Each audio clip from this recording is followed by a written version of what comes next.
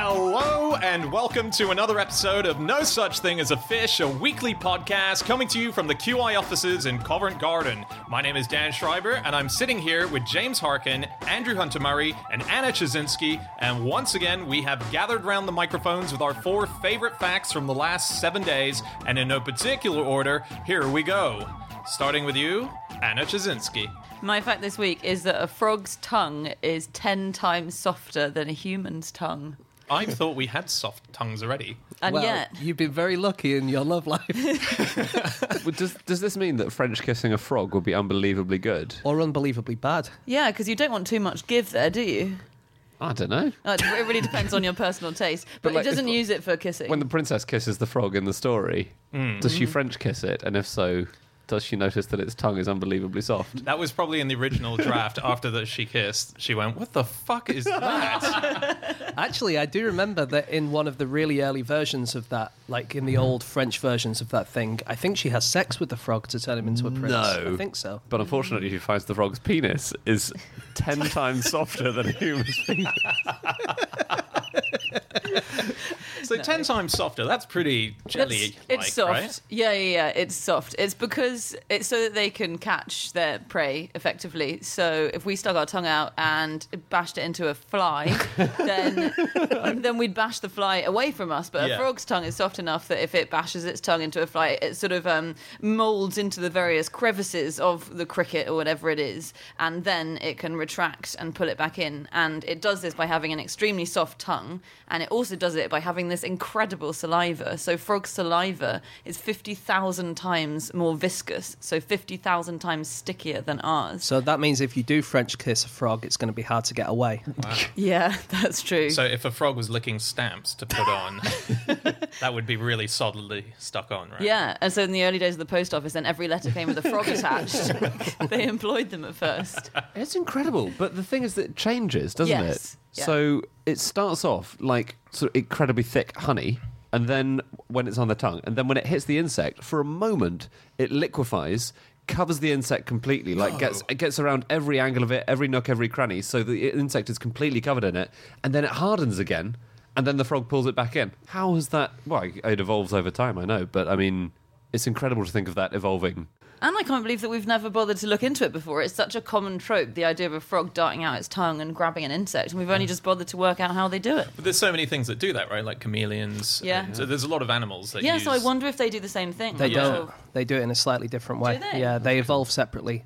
I think like salamanders, they have like a kind of a skeletal bit attached to the tongue which fires it out, and the frog just kind of drops its jaw really, really quickly, and that flicks it out like a flicky thing. Oh. Because when I was reading the paper, so that's quite a different description to what I read about how the tongue is used when it darts out in order to catch prey. And they said that effectively what it was doing was it's acting almost like a bungee cord. So it's gripping on to the prey and just sucking it back in a very kind of mild manner, as opposed to like a whip. Yeah. Like as if you were coming back up on the bungee. What kind of weird bungee jumps have you done where you stand on the ground and you wait for a bungee rope to fall down and grab you on the way back up? Even more exciting, you jump off the cliff without a bungee rope, and then it comes down and grabs you and pulls you up. That'd be pretty exciting. That'd be amazing. Do you know how they found this out? The scientist who did this as a PhD student called Alexis Noel, and she said, I actually got 15 frogs and scraped their tongues for a couple of hours one night. It was pretty disgusting. And she said it takes about half an hour to get a milliliter of frog saliva off their tongue. Yeah. Wow. She says it's like the world's most precious material. Yeah. Because it's so hard to get and you get so little of it once you've done that. But I don't think that necessarily makes it precious. Well, it depends on her time, doesn't it? If she charges like $2 million an hour and it takes her that long, then it is really precious. But if she's, on minimum wage, it's probably not that precious. She's probably somewhere in between, isn't she? Well, she works under Dr. David Hu. He was the guy who came up with the idea that all animals or all mammals urinate for the same amount of time, around 21 seconds. We met David Hu. Have we? Yeah. He's won the Ig Nobel Prize, I know that. We met him at the Ig Nobel show in London. Oh, yes, we did. Yeah, we did. Yes. Well, we spoke to him afterwards. He gave us his card. You're right. Is he a doctor? Sorry, David. Is he a doctor? He's Doctor Who, yeah. Nice. Yeah. That's very cool. Yeah, that's very cool. He said of the frog's tongue that it's like a trampoline and a baseball mitt, and that it stretches, catches you, and then pulls back. And a bungee cord. Yeah, And there's a a bunch lot of of metaphors going on here. Well, the other metaphor is on the softness of the tongue.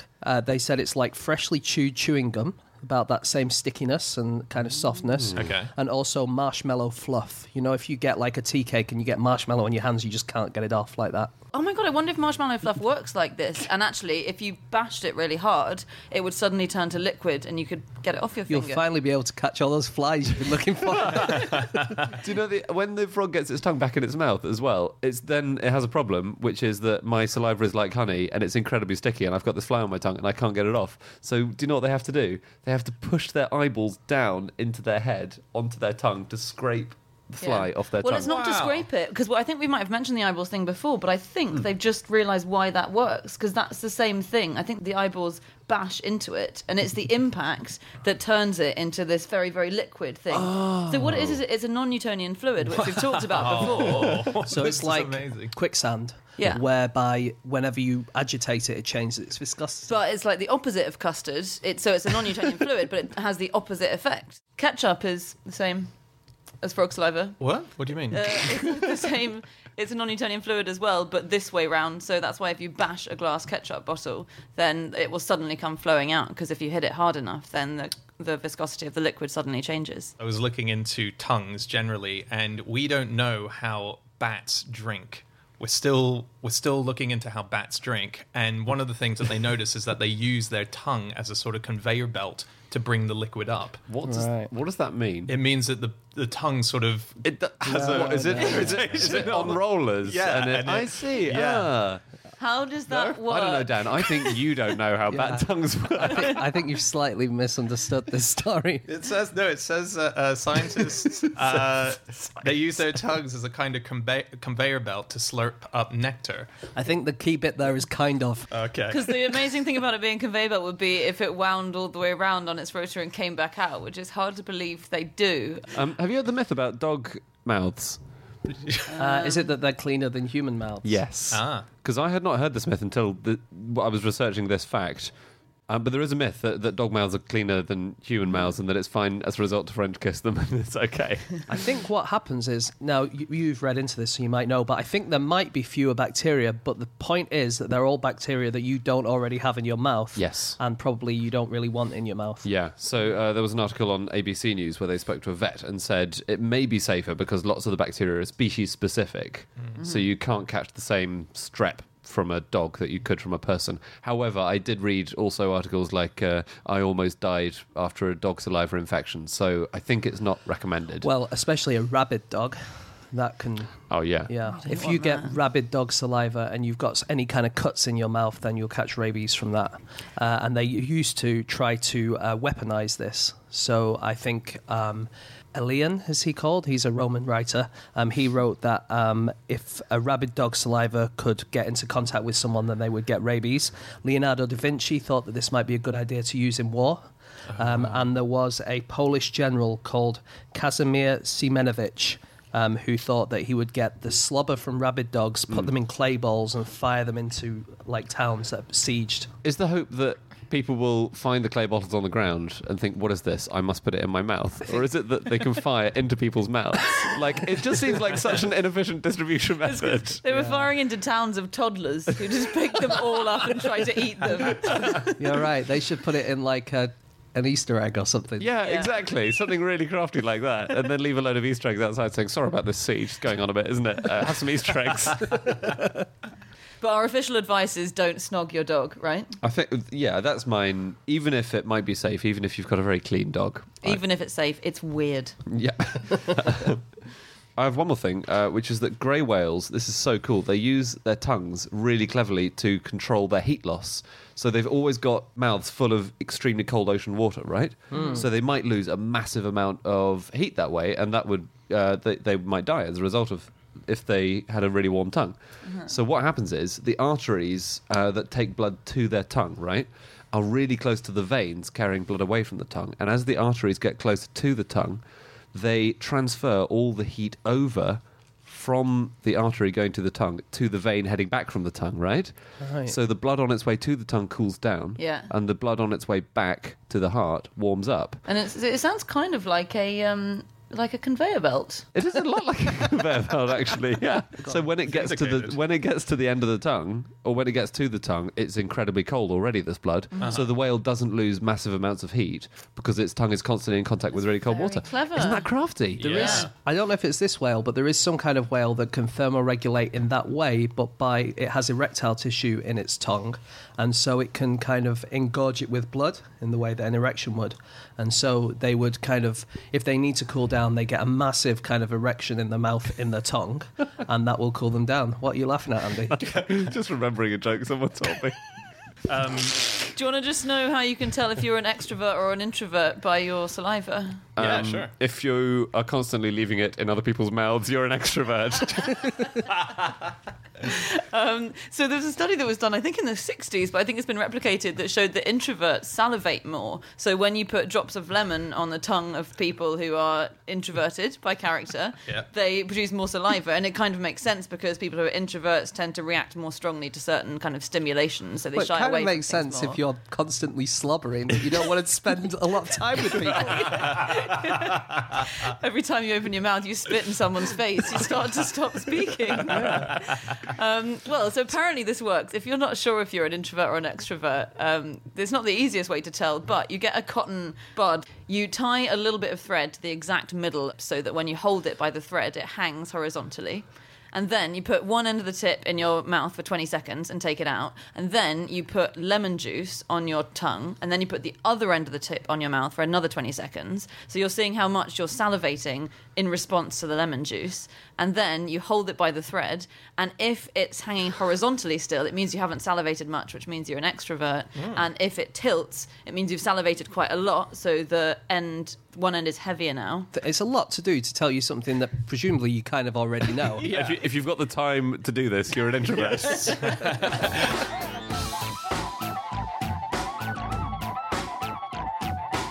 Okay, it is time for fact number 2, and that is Andy. My fact is that during the Second World War, Britain invented chocolate bars infused with garlic to give to pilots who were shot down and needed to make their breath authentically French. So it's the idea that you land in France and you meet someone and they say, "Are you French?" And you just breathe on them and they go, "Oh, you must be French then." They don't ask you to speak French. They don't ask you why you're wearing an RAF uniform. None of that. So this gets written about quite a lot. I've tried to find concrete evidence of pilots actually being given these bars and using them, and I haven't found much. I do know that it was invented as a thing, because it's written about a load of times. There was a guy called Charles Fraser Smith, who was kind of one of the original inspirations of Q in the James Bond films. Okay. So that's this guy, and he did invent these things, as well as loads of other incredible stuff. Yeah. But I can't find out whether it was put into operation in the field. Why didn't he just give them garlic? It's not as though... Well, A, it's not as though garlic goes especially well with chocolate anyway, and B, RAF pilots in World War II would be undergoing a lot of physical trauma and challenges every day. Yeah. I wouldn't have thought they're going to have a problem with just eating a couple of cloves of garlic. That's not going to be the final straw. No, but this guy was James Bond's Q, right? Yeah. So Q never just... there was always a double thing to the invention. It's a pen that doubles as a... So you wouldn't be like, it's just garlic. You'd be like, and it doubles as a chocolate bar. That's Q. It's not garlic that doubles as a chocolate bar.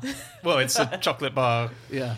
Garlic-flavoured. Yeah, well, I'm just saying. Yeah. But isn't it a lot of people that go on missions, isn't chocolate a thing of sustenance? So maybe he was trying to double up the sustenance with the... So again, Q's mind is working there. He's doubling up. Yeah, very good. I take back my criticism. It was a great idea. Yeah. This was in the news because there was a very recent story. MI6 announced that their current Q is a woman. Which surprised a lot of people because they thought it was still Desmond Llewellyn from the James Bond films. But it's not. It is, but he doubles up as a woman. It's weird that they tell us who these people are. What's the point? I think it's What's the bizarre that you purpose? know who the head of MI5 and MI6 is. Yeah. I do as well. Really odd. Probably aren't the real ones. They can't be, right? Stella Remington couldn't have been the head. I think she was. I mentioned she was, but on what James is saying, I think there must have been someone who was actually the secret head. There's going to be someone who, if you ask them, they will just not be able to say anything. I don't know. What if Stella Remington listens to this podcast and she's sitting at home feeling bad now? Well, she's fine. She probably She was the fake head of MI5. I don't think we can say people are fake, that's all. All I'm saying is, if I was in charge, I would make Stella Remington the fake one and then have a real one. Yes. But she'd know at some point that she was the fake one after. Well, yeah, she's in on it. Oh, she's in on She it. doesn't think she's running the show and secretly No, she's in on it. She's an actor called Maureen. Maureen Lipman. Yeah. People are going to recognise her, though. They'll say, I saw that Stella Remington in On a... the BT adverts. Yeah. She should be looking after the country's safety, not clocking off and doing BT adverts. And then there'd be a scandal. I love the BT adverts. That's a reference from the early 80s. That's the last thing I can remember her being in. Well, now she's going to be feeling sad at home because you haven't been keeping up with her career. So I don't think that you need to be secret unless you're in the field. Isn't that the thing? I would assume. Well, Stella Remington was the first person that they openly acknowledged as the head. So that was a transparency thing that came in with one of the governments who decided transparency was a thing. So they did keep them secret. Oh, okay. Yeah. Okay. That's not always been known.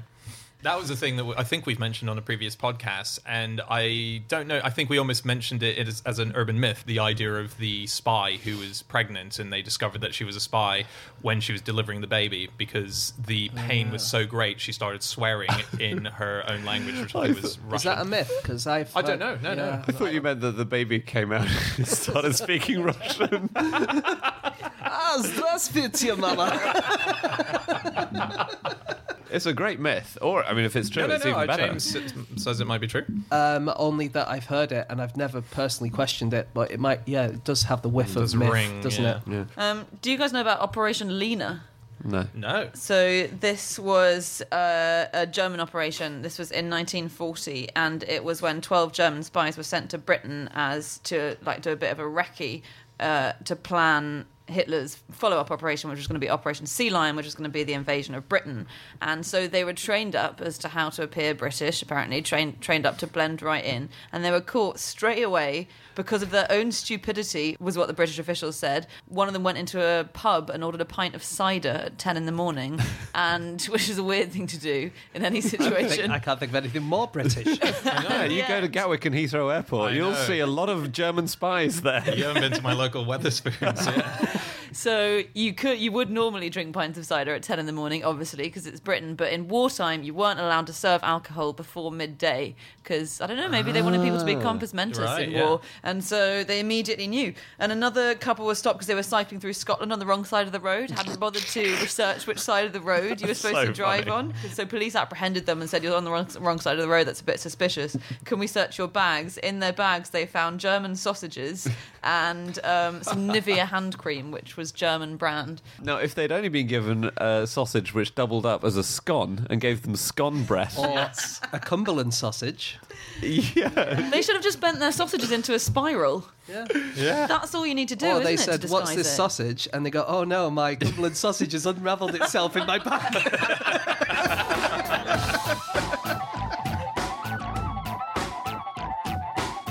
Okay, it is time for fact number 3, and that is my fact. My fact this week is that a Komodo dragon can taste its meal 2.5 miles before it gets to the restaurant. Stop saying restaurant. You put that in the wording in the email, and I thought Dan will change the wording for the actual thing. Well, no, It's not a restaurant, is it? Well, it's not an actual... no. I have no problem with the wording, Dan. All it is basically that Komodo dragons have the ability to use their tongue to sample air, and they can taste the meal, as it were, the carcass that might be laying 2.5 miles away from that distance and know exactly where to go. But it's not as if it can just sense where it is. It can actually taste it and be like, ooh, tastes good, and head on over, get excited by it. So it collects these particles, these scent particles, inside what's known as the Jacobson's organ, which is just above its nose, and it's like a little analyzing station where it just analyzes it and then gives them a result and says, tasty, and so they head that way. You can smell something as a human and not know exactly where it is, but Yes. if they're getting a particle hitting the left side of their tongue as opposed to the right, they will know to head over here. Yeah. Oh, that's cool. Yeah. So if there's that's more how they particles on the because they've got a forked tongue, and so Okay. the right and left It's have interesting a different... in fish, I think in sharks, people kind of think they might do that with sharks, but one other way that they might do it is they get a little molecule of blood and they think okay, there's something that's bleeding around here, and they just follow the current because they know the blood must have come through a current. So if there's water coming towards them, they'll just follow the water in that direction and they'll find it. People aren't quite sure, I think, why That's that really happens. cool. Yeah. Okay, I would have assumed that they're following actually the blood smell and they've located it, but actually they're using the science of how it arrived to them. But what you could do is, if you are bitten, if you are bleeding in the water, you could get your blood and throw it downstream and hopefully trick the shark That's true. Yeah. into thinking. I'm trying to work out where you'd have to throw your blood to save your skin. It would have to be in front of you, wouldn't it? Yeah. But if you threw it downstream, would it flow right back to you? Oh, yeah. If you throw directly to the source. if you throw it If you throw it upstream, upstream. Sorry, it'll upstream. flow back down to where Yeah. you are. And if you throw it downstream, you're just speeding up the process. There's no way you can throw it to save yourself. You could Sorry, throw it to the everyone. side. Yeah, hold it Yeah. into the Then surface. 5 minutes later, a shark will arrive next to you and will be foxed completely. Oh, well, Okay. nothing here. Yeah, I'll just go, is this yours? Yeah, no. It's, He went that way. So Komodo dragons are amazing. yeah. They're so cool. Yeah, they're awesome. They're massive. They're 10 feet long, up to 10 feet long. They're really heavy. Small when they're babies. Small when they're babies, of Yeah. course. They live in trees when they're babies. Yeah. So usually you would think, I need to escape a Komodo dragon by climbing a tree. They're already up there. They've do you just know, got do you know little why they climb up trees? ones. No. It's partly to avoid being eaten by their own parents. Is it? Komodo dragons are really savage things, yeah. And so they either climb a tree, or if they have to be on the ground, they roll around in excrement, Yeah. which is apparently unappealing. If your food is rolled in excrement, I've never found that, but The thing about if you climb up a tree and there's baby Komodos there, they won't eat you, I don't think. Right. Because there's a really weird thing about Komodo dragons where the baby ones will eat little rodents and stuff like that, and the adult ones will go for much bigger prey, but the baby ones won't go for the bigger prey and the adult ones won't go for the smaller prey, and it's when they reach 20 kilograms, approximately, not exactly, but around 20 kilograms, all of a sudden they just switch. So just overnight, they just stop going for the little guys and go for the big guys. Wow. wow. Oh And- no, do you think that's really killed a lot of friendships in the Komodo dragon world overnight? Yeah, you think when some people kind of, reach puberty before the others. Yeah, exactly. Yeah. Did you guys all stop being friends with people when they reached puberty, or Well, when they you just, did? I wasn't really interested in chasing rodents anymore. So. Check this out. Komodo dragons, they eat only about 12 times a year. They really eat huge amounts in one chunk. In fact, they can eat up to 80% of their body weight. And because they eat so much, one of the problems that they have is that the food can start rotting inside them before they digest it. So they need to go, they do a thing where they go in the sun, so that for some reason the sun rays help them to digest quicker. It must do Whoa. some stuff Yeah, to their it would. skin. But they're also in a sort of rush when they're eating the carcasses, and they've been observed to have slammed themselves against trees, the carcass in between, so that they can thrust it down their throat quicker. So they'll often knock down trees as they're eating because they're slamming into it. So it go What, down with their- food in their mouth? They're bashing the Yeah, food they're bashing the against food tree. down their throat Because they don't using want a it to tree. rot while it's in their mouth. I don't know if that's connected, but they certainly are impatient eaters. Sure. It's kind of like eating a yogurt, but just keeping it in your mouth for 3 days. Yes. And then it goes off. Yeah, exactly. It is like that. But isn't that nuts that they're literally forcing it by slamming into a tree? I didn't know that we didn't really have any evidence that Komodo dragons existed until I think 1906. Yeah, it was the early 1900s. There yeah. were kind of stories about them, but then people always used to embellish stories. So people would say, I found this massive dragon, and then everyone said it breathes fire and it flies, and then we just didn't believe them. But so Yeah. we've only known about them for 100 years. And only so it was the early 1900s, and then they gave birth really to the idea of King Kong. oh, yeah. Yeah, which I didn't know until I read this. So the producer of King Kong had read the story of W. Douglas Burden, and W. Douglas Burden had gone over, and he was the first person to properly film Komodo dragons, bring back a few live Komodo dragons as well as samples of dead ones that they'd shot while they're out there. And he went out with his wife, and he had basically the scenes that you see in King Kong where they go to Skull Island to begin with Yeah. is the kind of same setup of what they had. Wait, did he tie his wife to a tree to draw a Komodo dragon? No, but she almost got killed by a Komodo dragon while she was out there. Yeah, she went out without her gun one day, and she was walking past a carcass that was laid out for a Komodo dragon that they were hoping to attract, and one was coming. So suddenly she was between the carcass and the Komodo dragon, and she laid down in the tall grass grass and really hoped that it hadn't seen her.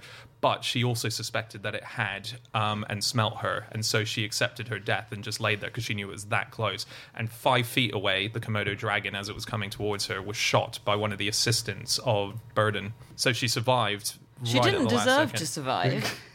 Who just lies down and takes it? At least try and make a run for it. Well, she just knew there was no way. Well, there is a way. They're only slightly faster Could have than climbed a humans tree. are. Well, they've just discovered them. They don't know what their abilities are. This is like Don't a lie dinosaur. down. What kind of survival instinct is that, you No, she just said, moron? I'm dead. She went, go, have me. I'm done. Complete idiot. That would work against some animals, though, wouldn't it? The playing dead. Yeah. I never. It's a big is it risk. Brown bears and black bears. There's a different. One of them, I think brown bears, nothing works because they're faster, they can climb trees and they can just eat you. Okay. And then with black bears, I think you're supposed to kind of take your clothes off and slowly walk away from them so that they get confused about what your clothes You're are. just trying to make me have an embarrassing death, aren't you? Noted pervert Andrew Hunter Murray was found naked and mauled to death. Back on the way they taste things, so they have this forked tongue and they stick it out and it gets like all the chemicals and the information from the air, and then they retract it into their mouth and they rub it into pads on the bottom of their mouth, and then they have to close their mouth and the pads on the bottom of their mouth touch the top of their mouth, and that contains an organ that gives it to their brain. So every time they want to taste something, you get it on your tongue, put it on the bottom of your mouth, close your mouth, put it on the top of your mouth. It just seems like a real palaver. is a hassle. That does. But that does seem like a connoisseur as well. It does, doesn't it? Yeah. What a professional... Feels like someone's really tasting their food. So in your Yeah. mythical Komodo dragon restaurant, Yeah. there'll be a lot of consideration going on. Yeah. I'm getting notes of carcass, but also excrement.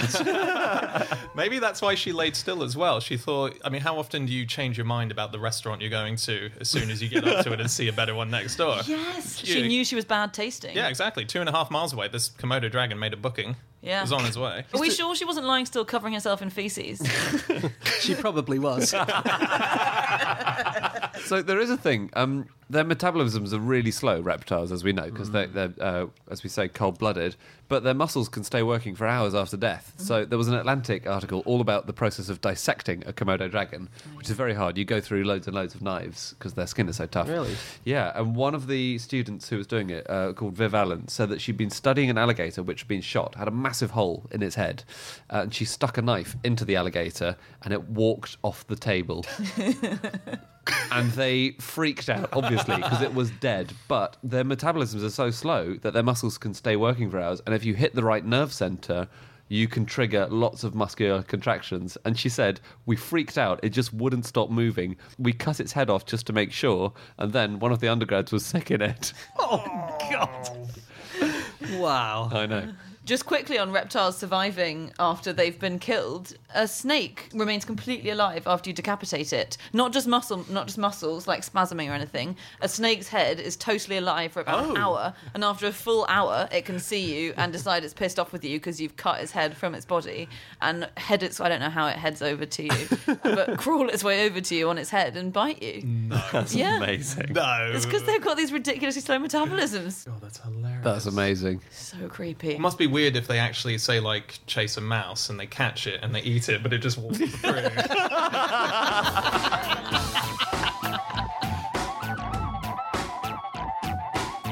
Okay, it is time to move on to our final fact of the show, and that is James. Okay, my fact this week is that you can improve your darts game by training yourself to dream about darts. But it's not worth it because you have to dream about darts all the time. Well, you know, there are worse dreams. It's not a nightmare, at least. It depends on the game. If the dartboard is chasing you, it's a nightmare. And it's trying to throw darts into your body and saying, see how you like it. I don't think that would improve your game if that's the way you dream about it. No. Now, the way that this worked, it was a study which they did on lucid dreamers. And these are people who can kind of decide what they're going to dream about. And it's a thing you can train yourself to do. You go to sleep and then you realize you're asleep and you can say, okay, now I'm going to chase dragons because I know I'm asleep. Whereas most people just dream passively. Anyway, they got these people who could lucid dream to practice darts, and they tested them afterwards, and the ones who did it were better at darts and the ones who didn't do it were worse at darts. Really? That's So really cool. Although they did specify that if the third group that practiced darts in their waking life were even better than the ones who practiced it in their sleep. Sure. But I imagine if you practiced in your waking life and practice while you're asleep, you're going to be even better.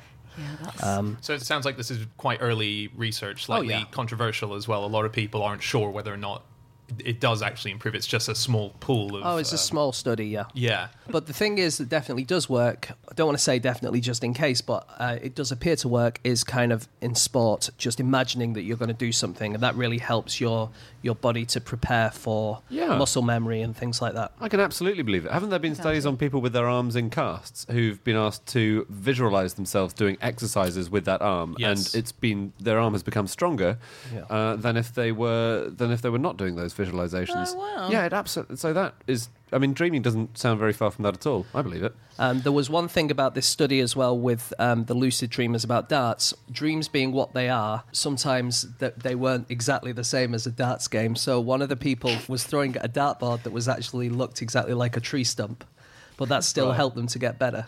Oh, sure. As it would in the real world, I guess. Yeah. It's like you find out the dartboard is your mum. That's different.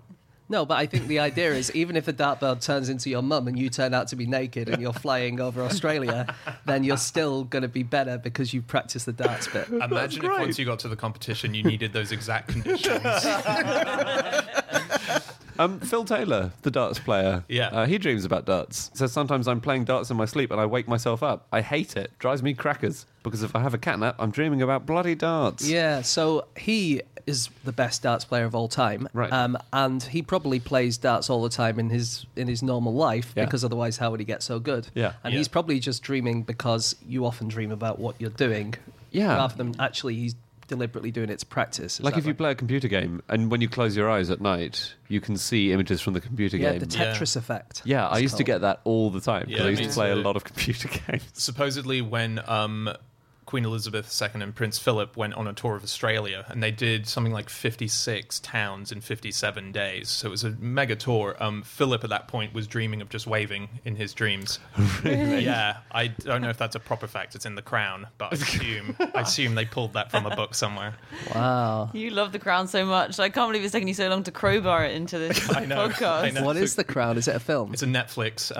It's written by Peter Morgan, who wrote The Queen. So he's very factual in his writing. And yet neither of those stories mentions that they're all lizards. Weirdly. Have you ever seen the Queen try and catch a fly with her marshmallow-like tongue? There goes the OBE. I know. Oh, and I've sent all those emails about the honours committee to my management. Terrible.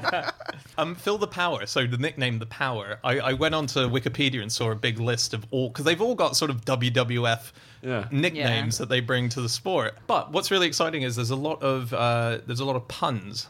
Yeah. So Antonio Alcinas, he's Spanish. So what do you reckon his is? Antonio Alcinas. I don't know. El Datador.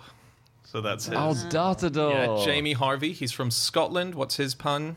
Tossing the dart. No, Scotland. Like Scotland the Brave? Some pun on this? Brave Dart. Oh. Very nice. Yeah. Mark Frost. Where's he from? Is he from Dartford? Because otherwise I reckon we're going to struggle. Someone from Dartford can only be beaten by someone from Dartmoor. So, the earliest form of darts, do you know why it was banned? Why? It's Didn't know that it was banned. It's because people kept on dying. Is the earliest form of darts war? Yes. No, it was called Puff and Dart, and it involved a blowpipe. Okay. And you go, you would blow the dart towards the board, and eventually, I mean, people kept on swallowing them by mistake, and they could Sucking instead of blowing. they could be quite small, and so eventually they thought, why don't we just get rid of the blowpipe element of the darts game? Wow. Did you read about that man last year or the year before last who inhaled a dart? And but he inhaled a rubber dart 44 years ago, and his parents took him to A&E and said, "We think our son's inhaled a dart," and they said, "There's not really a dart in there. Go away."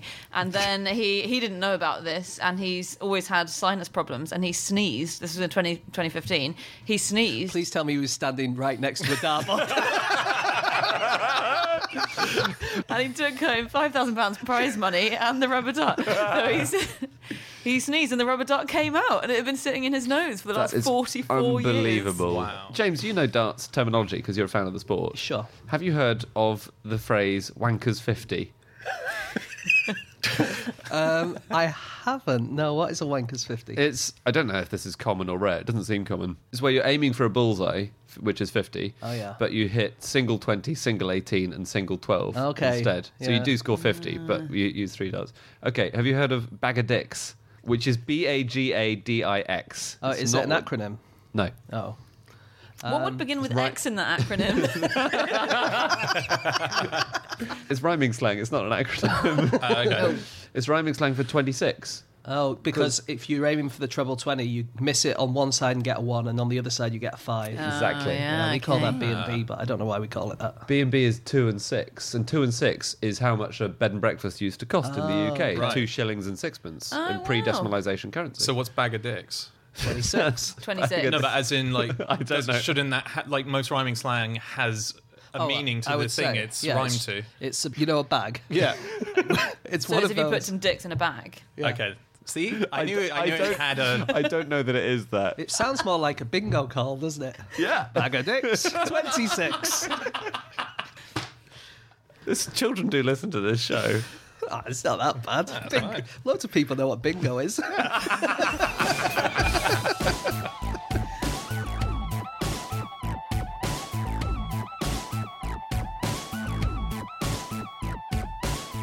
Okay, that's it. That's all of our facts. Thank you so much for listening. If you'd like to get in contact with any of us about the things that we have said over the course of this podcast, we can be found on our Twitter accounts. I'm on @Schreiberland, James, At egg-shaped. Andy, At Andrew Hunter M. and Chazinski. You can email podcast@qi.com. Yep, or you can go to our group podcast account @QI Podcast, or go to our website, nosuchthingAsafish.com. We've got all of our previous episodes up there.